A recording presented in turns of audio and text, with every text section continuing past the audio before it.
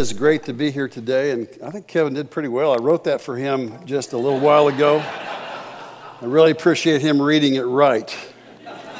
No, we've been good friends for a long time. He's one of my favorite people on the planet, and our families kind of grew up together. We planted our church at in that same facility over there in 1993.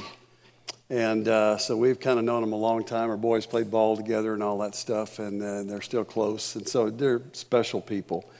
And if I ever had a big problem, Kevin would definitely be one of the first people I called. He is solid as they come. And so it's an honor to be here today. I haven't been in this building since it was dedicated. I got to come do the dedication a few years back, and it looks good. Looks good to see more people in it. And you've all survived COVID, and I'm so thankful COVID has cured the flu. Heart disease, cancer, wiped them all out. It's awesome. And I'm about done with it. How many of you are done with it? Yeah, I'm done with it. But all over the world, I mean, that's the reason Kevin had to come back, was basically the outbreak over there, and, just abundance of caution. But it's affected everything. I go to Africa every year, and those people are all shut down over there, but the government's just trying to control them. That's what's going on there. They haven't hardly had any deaths over there. So it's a pretty crazy time. And one of the things I want to just say to you, and as I begin today, is I really feel like this is deja vu for me. I grew up in times that were kind of crazy like this too. The 60s and the 70s were pretty tumultuous in this country.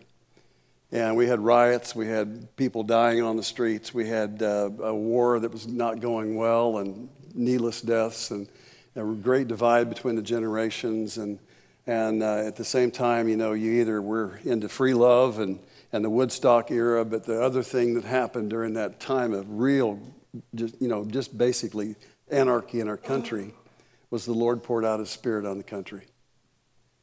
I was part of that. I got saved during the Jesus movement back in the early 70s. And 2 million people came to know Jesus in that time. The work of God in the country just catapulted. You couldn't hardly find a 300 or 400 member church back in those days. And Chuck Smith started a Bible study outside of his little church in Costa Mesa. And pretty soon that congregation of 200 had to buy a tent for $14,000. I remember being on the beach at Santa Cruz one day when a guy threw down an orange crate in the sand and got up and started telling his testimony. 500 people gave their hearts to Jesus and got baptized in the surf, just like that. So we're headed into a time like that, so don't despair. The church is trying to be canceled. We refuse to be canceled. We're not going to be canceled. In fact, the craziness that's afoot right now is going to give rise to the greatest revival in your lifetimes. Mark my words, it's going to happen. Scripture tells us that He's going to pour out His Spirit on all flesh. Sons and daughters are going to be prophesying. Old men are going to be having dreams. Young men are going to be having visions. I'm planning to have visions myself.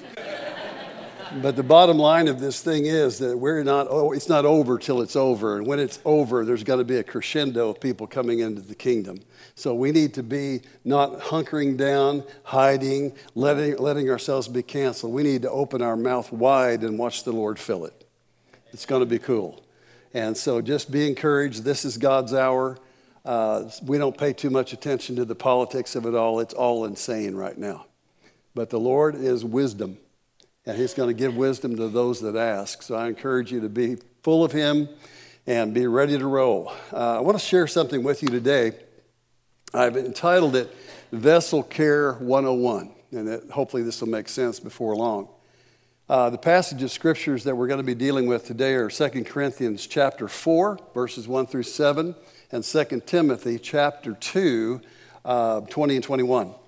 And to give you a synopsis, basically, years ago, when I was a young believer, before I'd been off to Bible college or anything, I was in a ministry in California, and we were right in the big middle of all the things that were going on out there. It was amazing. But I was invited to speak at a citywide meeting in the city of Edmonton, Alberta, Canada.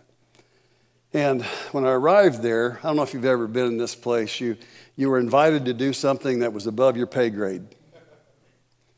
And I found myself sitting on the hotel bed there and just thinking to myself, I am in over my head here. I don't deserve to be here. I don't deserve to be talking to this large group of people. And I really felt incapable, to be honest with you. I'm not given to public speaking as a natural gift. And so it was a lot of pressure. And I remember I was just kind of frightened out of my mind, to be honest. And the Lord reminded me, I guess, when I was praying. You know, it's funny how when you pray, things happen. Have you noticed that? Try it. You'll like it. The thing the Lord dropped in my mind that day was a little pamphlet. And I happened to have it somewhere. I'd stuck it somewhere. You know, people always giving you stuff when you're a pastor and you need to read this and so forth. And so I stuck it in somewhere. I think it was in the back of my Bible. And I pulled it out. And the title of it was God in a Styrofoam Cup. It was written by a well-known pastor at the time. And the whole gist of it was this, that God's message is the central focus, not the vessel. You know, you drink from a styrofoam cup, you crush it, throw it away. And basically, that is the analogy of the scripture that I want to share with you today. For sometimes we take ourselves a bit too seriously, and maybe not seriously enough in some ways. But it's not who we are, it's who's in us. And that to me is so exciting.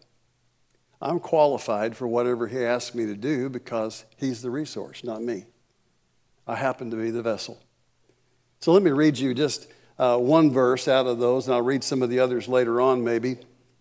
But chapter 4 of 2 Corinthians, verse 7 says, "But we have this treasure in earthen vessels, that the excellence of the power may be of God and not of us." And I'll, again, hopefully flesh this out for you.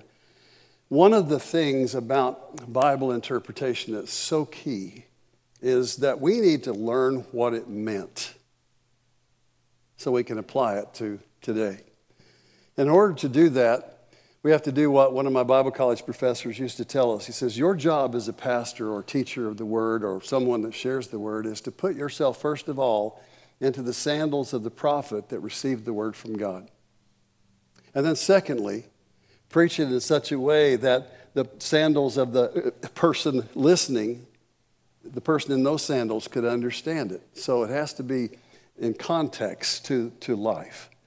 We have a number of contexts we pay attention to in biblical hermeneutics and so forth, but that's one, the historical context. Secondly, we have the linguistic context, which is the natural language that was used during that time. What does it mean? What did it mean to them? And thirdly, the context of the entire Scripture. And the study of vessels runs all the way through the Bible. We see often the analogy of the potter and the clay being applied to us and to the Lord. And so this message today is about that. I want to put you in the sandals of the audience just for a few moments today of what, when they read that, when that epistle was delivered to them, what they would have thought. Inside most homes at the time in the Middle East, they of course didn't have running water, so you can imagine they had to bring water in. And inside the home of the people of this congregation would probably have been a low table just inside the front entrance. And on that table there would be 2 clay pots that were totally identical. And those 2 pots have names. And if you'll turn in your Bibles, and maybe you have a device, or it'll be on the screen. I've been preaching long enough that I feel frustrated and uncomfortable when I don't hear pages turning. So I'm like the pastor I heard the other day. He said, "I hope someone comes up with an app that sounds like pages turning."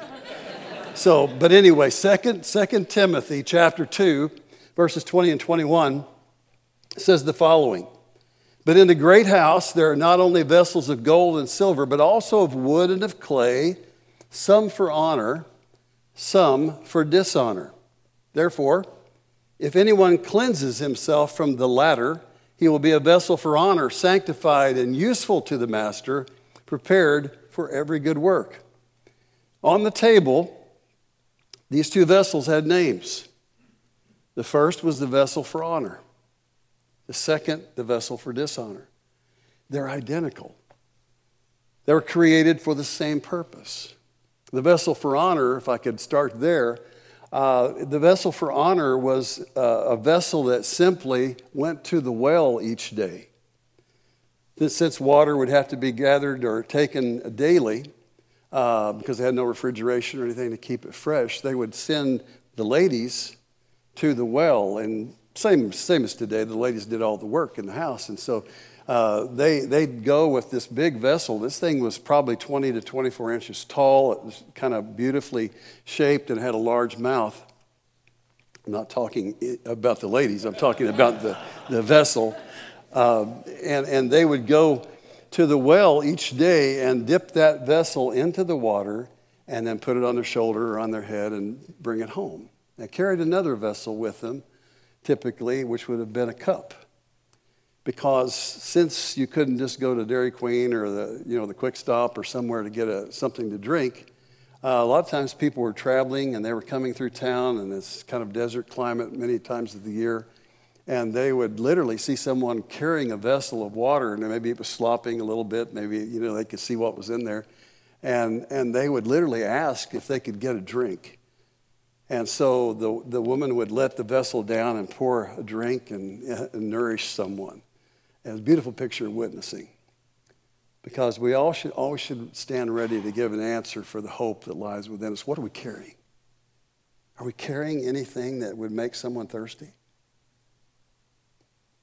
We call ourselves Christians, but do we just have a doctrine or do we have a relationship? Do we have fruit in our lives or just doctrinal statements? It's such a beautiful picture. And this vessel of honor was known for its giving out nature. And when it came home, it was sat on the first place you come into when you come into the house, and there it sat, and the cup sat there by it, so anyone could pour a drink at any time. It was just what they did for hospitality. Beside it was an identical vessel. It used to go to the well, but now it just sits and receives leftover water from the one that does. One of my great pains or hungers, or however you want to express it, as being a pastor for all these years, I know that a lot of times the people that I'm preaching to haven't so much as cracked the Word open all week long. They come because the pastor has to bring them a word. And I get that, and that's what we're called to do for sure. But how much better if your vessel still goes to the well every day? He called it daily bread, and it's a washing of the water of the Word, this thing that happens to us when we open God's Word with an open heart and prayer and worship in our own personal life. And He just washes over us and cleanses us. There's renewal that goes on. But if we ever get into that place where we sit, soak, and sour, we're in trouble. And that's what happens to the vessel of dishonor. The vessel of dishonor lives on secondhand water. It lives on water that's come from some other source. And it's one step removed away from fresh. Or might I add, personal.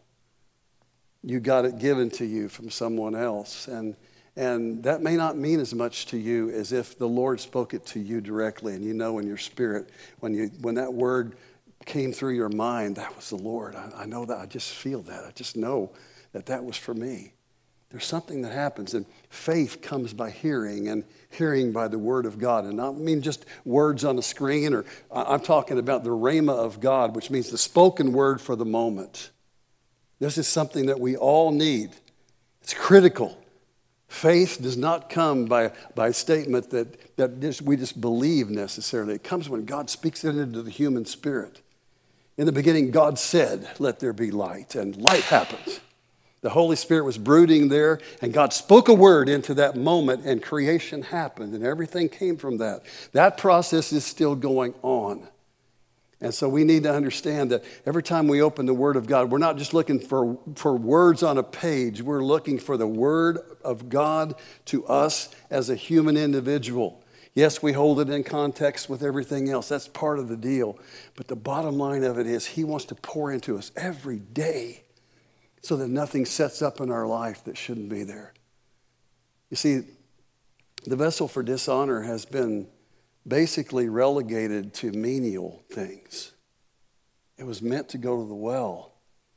It was meant to bear life-giving things. But now, what it has in it's just used for menial things. Important things, certainly. And, the cleaning of the house, the washing of the dishes, and all those things happen with that particular kind of water.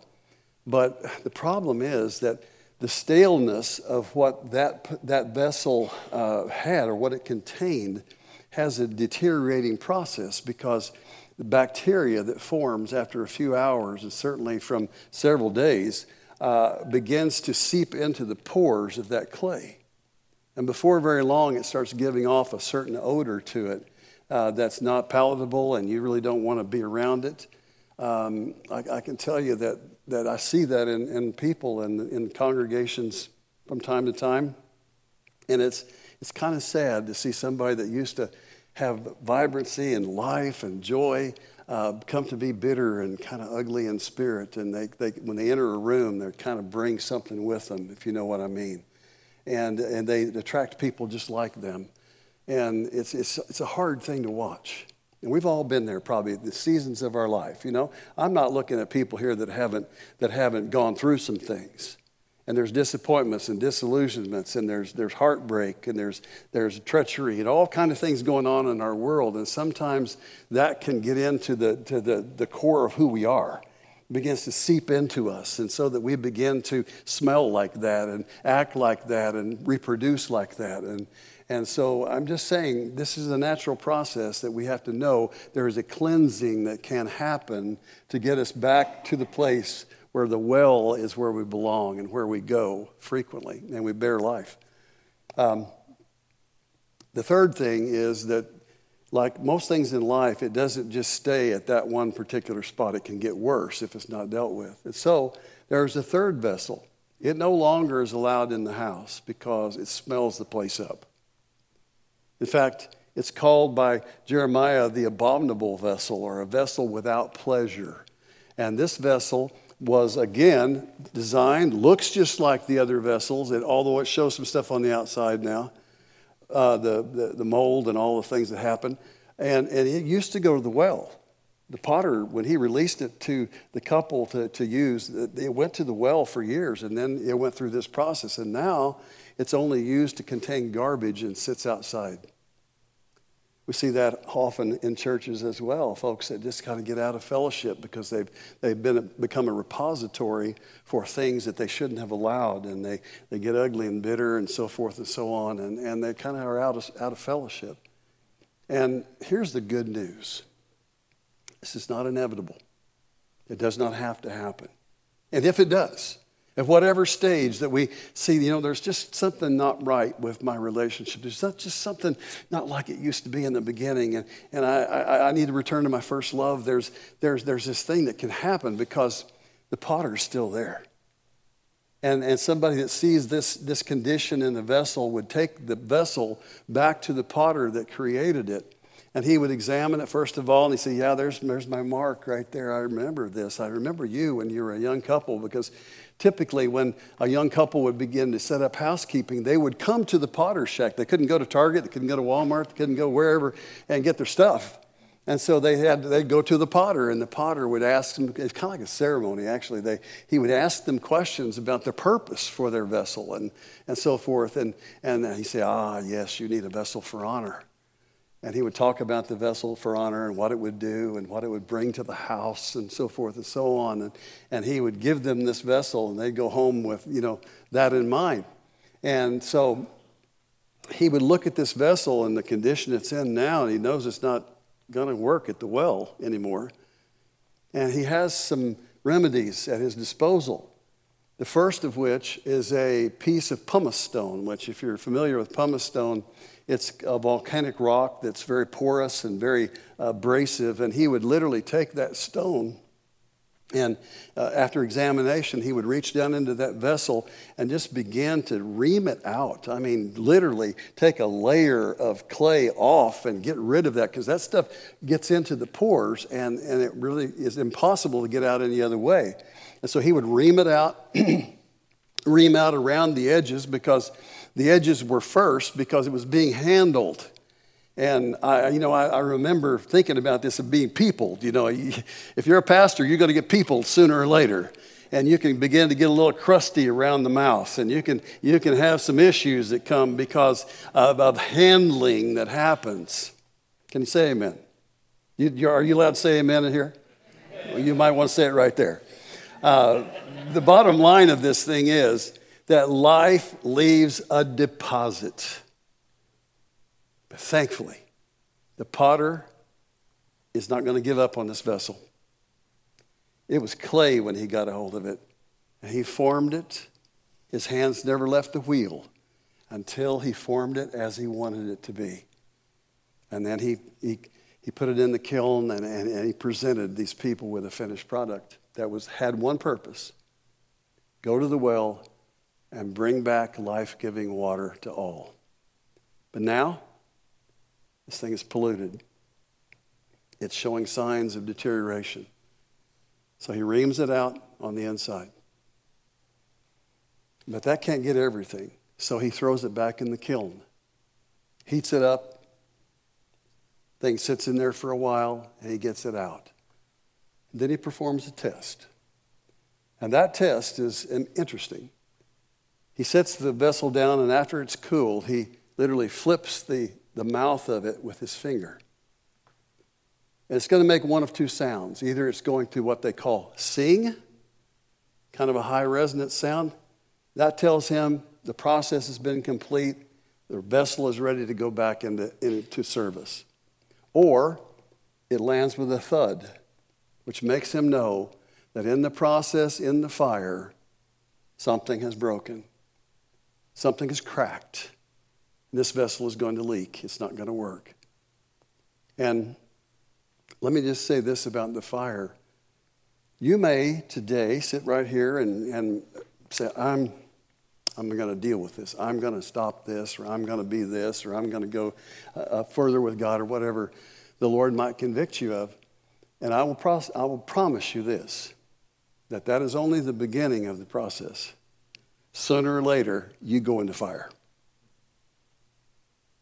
You may be somebody that has a tendency to gossip a little bit. I heard there was churches somewhere that had that problem. Maybe it's here. And here's what it's going to look like. You're going to say, I'm just going to have to shut that relationship down. I can't be talking about this all the time with this person. I can't be sharing.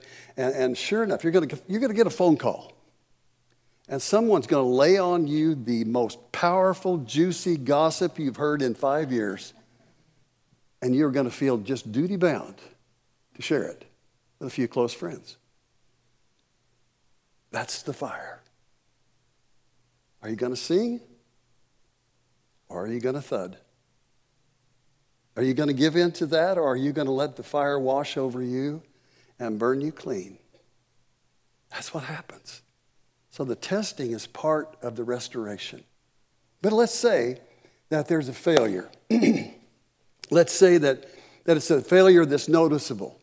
Let's say that you can't seem to contain the water. Everything seems to leak out. You're just not able to be what you're supposed to be. Well, there's another remedy at the hands of the potter that he will employ, because his goal is not to just throw you away. Out in back of the potter's shack, there probably is a pile of pottery. There's another name for that pottery. It's broken, it's useless, it's done. It's called vessels for wrath. Find that in Romans chapter 9. And so we have this picture. If you're looking through his back window, you're seeing these vessels out here that didn't do well in the process. There's an element of the fear of God here. We need to understand some things. That God has almost limitless mercy. But ultimately, the wrath of God is a big deal. The fear of the Lord is the beginning of wisdom. So we don't take it lightly that God's merciful and forgives and keeps forgiving and he's faithful to forgive and so forth. So we have that kind of as a backdrop. But the potter seems undisturbed. He sees it's got a crack in it. He sees it's serious. And maybe the person's watching him do what he does, and they feel like, I guess this is a done deal. I guess we're going to have to, forget about this one. But the potter has two things on his bench. The first is a vial of blood.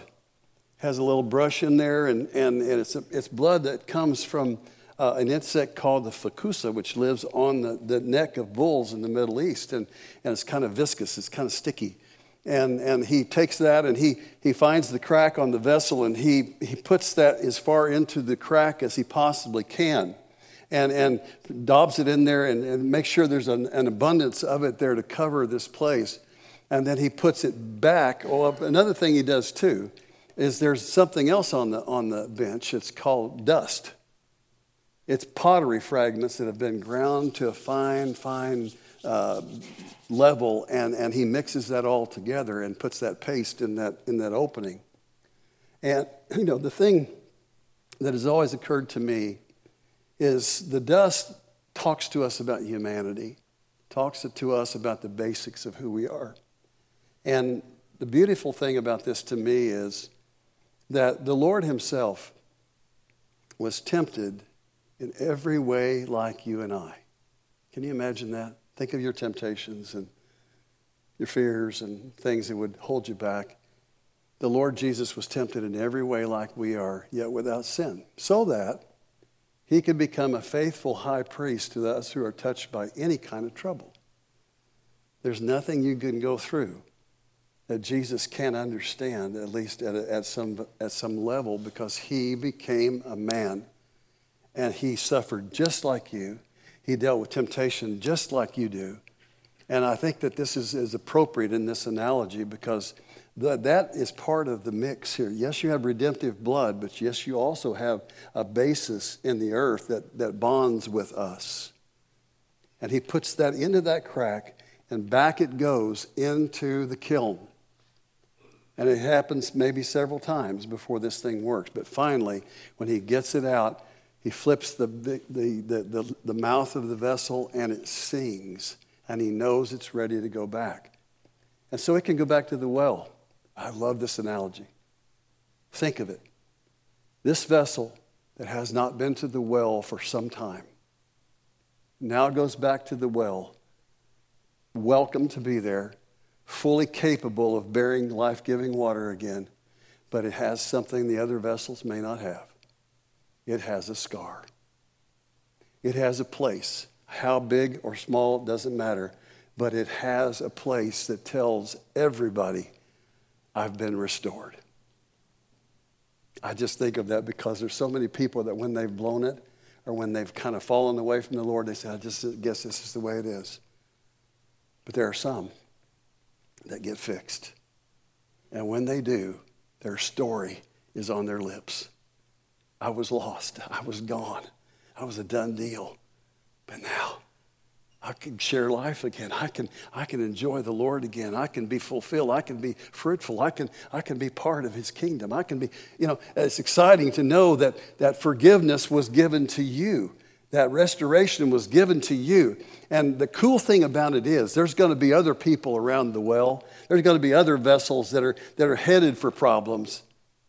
And they're going to see your scar and know if he would do it for you, he can do it for me. I love that. Years ago, I had been studying the book of Nehemiah, and it's one of my favorites. And I'd come to this part where they were talking about the rubble is so much that we can't build. Their enemies were attacking. They were being tormented by demonic forces, and they just, all they could see was the rubble around them. I remember being in Zimbabwe at the time and seeing what had happened to that society over there, and they were literally dealing with something like that. And the Lord spoke to my heart and said, the rubble is the resource. I thought, wow, that's interesting. The rubble is the resource. And then I read about in one place where they're throwing stones that, when they burned the city, the limestone cracked in the flames, and so many of them were scorched and broken apart, and they just tumbled down into the valley. The Kidron Valley goes way deep if you've ever been there. And so they were literally picking up stones that had been under the brush and lost from sight for a long, long time, and obviously lost their usefulness. But the fact that the rubble was the resource caused them to bring all of those things back and build a wall that was intricate because these are irregular shaped pieces. And I remember standing on a high point by a restaurant there in Jerusalem and looking down one day and seeing this structure that was sort of a wall. It was about that wide, it seemed like, in that spot. And it was many times wider than that in ancient times, I believe. But there was one little section that was pretty wide, but it was made up of stones just stuck in places, and they were all holding together still after 2,500 years. And I thought to myself, what a testimony. These pieces that were junked, these pieces that were literally there in the shape they were in because of destruction that had come to them, by God's judgment even. And here they are laying in pieces and no longer useful in any way. They're useless because they have left their first estate. Something happened here. Something was broken here. This is a tragedy, a testimony now, but a tragedy before, because now they stand again. And some of those stones still had the burn marks on them from that fire so long ago when their enemies took down their city. And I thought to myself, that one stone right there is saying, you knocked me down, you burned me up, but you can't take me out. Here I stand. By the grace of God, here I stand. I'm in the wall. And he regained new usefulness. It was a great story. And I just want to say to you today that some of the most powerful people, some of the greatest ministries that you'll ever see or hear, come because people have sanctified their scars. They shared how God redeemed them. You know, when Jesus went to heaven after he was killed, there's only one thing he took with him: his scars. And when he showed back up, he said to his disciples, and part of whom were pretty much freaked out and not believing what was going on, he said, you know, here they are. You remember? Remember the spikes? Remember the spear? Put your hand in here. See that I'm here. Your scars matter. Your scars are a testimony. Your scars, when sanctified and given back to the Lord and healed, that mark on you tells everybody you made it. A scar wouldn't heal if you died. It wouldn't be a scar. A scar says you made it. I would encourage everybody, don't wear your story on your sleeve, but tell your story. Your story encourages other people that have fallen or are in the process of falling or think they're useless and think God doesn't care about them. You may feel like the stone that was thrown in the brush a long, long time ago by an enemy. But I'm here to tell you today that your story matters, and your story is more relevant than somebody else's story. It's called a testimony. And your testimony is powerful. And it's evidence that God is at work today. And if he worked for you, he'll do the same thing for somebody else. You know, the story of those vessels has stayed with me for a long, long time. Because, you know, a lot of things are happening to people if they're in the kingdom of God. A lot of us are feeling oppression. Because the enemy does not want you to be able to be open with your faith. He does not want you to be vibrant in the times when other people are not. How many of you understand there's a shaking going on right now? Everything that can be shaken will be shaken, so that which cannot be shaken will remain. The Lord very much wants you to survive your shaking. He wants you to stand on that shaking and declare His glorious works. He wants you to be able to tell your story so that people that have a situation much like yours gain hope and gain peace and gain encouragement and get momentum again to follow after the Lord. Go to the well, because every day the well flows. Every day the well brings fresh things. The kingdom of God is not static. We're not standing around looking in the rearview mirror for direction. God is speaking in the moment. He's equipping in the moment. His grace is sufficient to take us where we need to go. And may I suggest to you an attitude in the going. I'm going to go back to the original scripture that we spoke on first in 2 Corinthians. In 2 Corinthians, it gives us some attitudinal things that I just want to point out to us real quick. It says, therefore, since we have this ministry, and if you look at the verses before it, you'll find out what it's there for. Because he's talking there about the light of God coming and it coming to us. And us having an unveiled face so that we can see what he's doing. And it says, therefore, seeing that we have received this ministry, past tense, given to us at a point in time past, still belongs to us today. As we have received mercy, we do not lose heart. But we have renounced the hidden things of shame, not walking in craftiness, nor handling the word of God deceitfully, but by manifestation of the truth, or showing of the truth, commending ourselves to every man's conscience in the sight of God. This is huge. Too many people are trying to present themselves in a way that they think they should, or be someone they're not. Here's the deal. Let's just get in love with Jesus and just be who we are. Manifest it that way. It's personal. I don't have to be like somebody else to be legit. I need to be legit to become who I'm supposed to be. And this whole process is such a pressure reliever. So many of us are living our lives to please other people. And, it's not going to work. Authenticity is the coin of the realm today. Authenticity. Man, we got so many people making a show of things that are not real. Every political season, it makes me sicker and sicker. I just can't stand it. Because they say one thing and they totally forget it as soon as they get elected. And it's a mess. But wouldn't it be wonderful if God's people were the one place people could understand what you see is what you get? Amen. Manifest it. Manifest it. But if our gospel is veiled, it is veiled to those who are perishing, whose minds the God of this age is blinded, who do not believe, lest the light of the gospel of the glory of Christ, who is the image of God, should shine on them. For we do not preach ourselves. Let's say that again. We do not preach ourselves, but Christ Jesus the Lord, and ourselves, your bondservants, for Jesus' sake.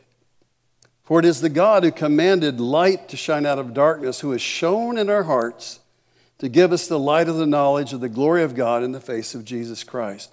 But we have this treasure in earthen vessels, that the excellence of the power may be of God and not of us. I'm talking about a no-pressure kind of life. I'm talking about a place where I go to the well and I get something that ministers to me and I'm free to minister it to someone else without worrying what they think of me. The Spirit of God inside of you is the most authentic thing in history. He was there in the darkness and the void of space. And into his custody, God sent his word. And light became. And that light has been given to us to manifest. I'm mixing metaphors here. But the truth of the matter is that we're carrying something that originated a long time ago. God speaking into the earth. Today, you and I are equipped. We're mandated. And God has no alternate plan. He wants to fill us with himself. He wants to repair us when we need repairing. And he wants to invite us to an amazing feast at the well. And I want to encourage you, if you haven't been a Bible reader frequently and you don't, you kind of wait to church to pick up a Bible and blow the dust off of it and hear Pastor Kevin preach. Let me just encourage you. Get this thing out. Open it up. Pray. Lord, let the Holy Spirit that inspired the prophet to write this, let it rest on my mind. Let it rest on my heart and let it feed me today. And you will be amazed at how personal it gets. And I speak to you as if you're not doing it. Many of you are doing it. But I know how easy it is. I'm a pastor. Been doing it for 40 years. I can tell you. It's easy to get to the place where you just preach, or you study to preach, or you read to preach, or you read so that you're conversant with what everybody's talking about. That's not going to get it. There's something for you. It's hiding. It's hiding in here. I wonder what he has to say. I wonder what he would empower if we just make sure we go to the well.